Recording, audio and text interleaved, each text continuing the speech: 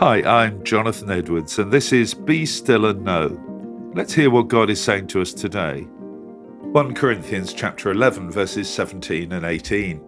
In the following instructions, I cannot praise you, for it sounds as if more harm than good is done when you meet together.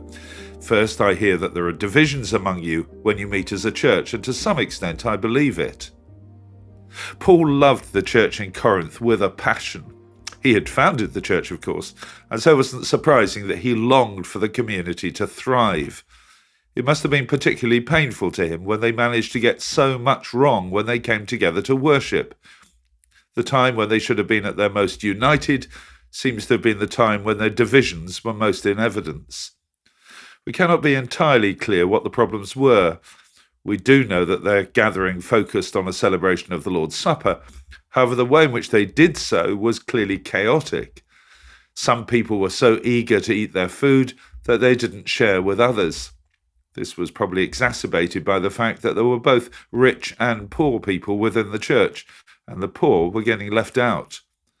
Another focus of division may well have been that there were those from a Jewish background who were insisting on kosher food. The fact that there were tensions and divisions in the church is tragic, but not really surprising.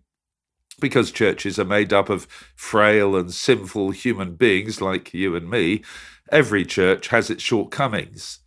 It is therefore vital that churches are blessed by people like Paul, who are willing to speak the truth in love. It would have been desperate for the Corinthian church if Paul had kept quiet about its failures. Those within it may well have been surprised and even hurt by the directness of his language, but they needed to hear the truth if they were to grow, and we're just the same. So let me ask you a question. Who is good at speaking the truth in love in your own church? And now let me pray with you. Lord God, forgive us for the way in which our churches fall short of what you want. Help us to listen with patience and care to those who tell us how we could improve.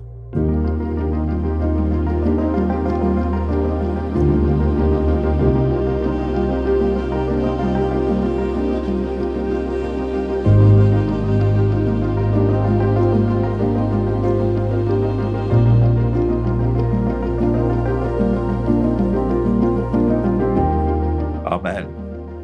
Well, thanks for listening. I encourage you to join me every day for Be Still and Know here on Premier. The talks are also available on podcast, which you can access at any time. And if you'd like to receive a free copy of our magazine, Voice of Hope, which contains all of these devotionals and a great deal more besides, please visit premier.org.uk/Voice of Hope. Well, God bless you. Hope you have a really good day.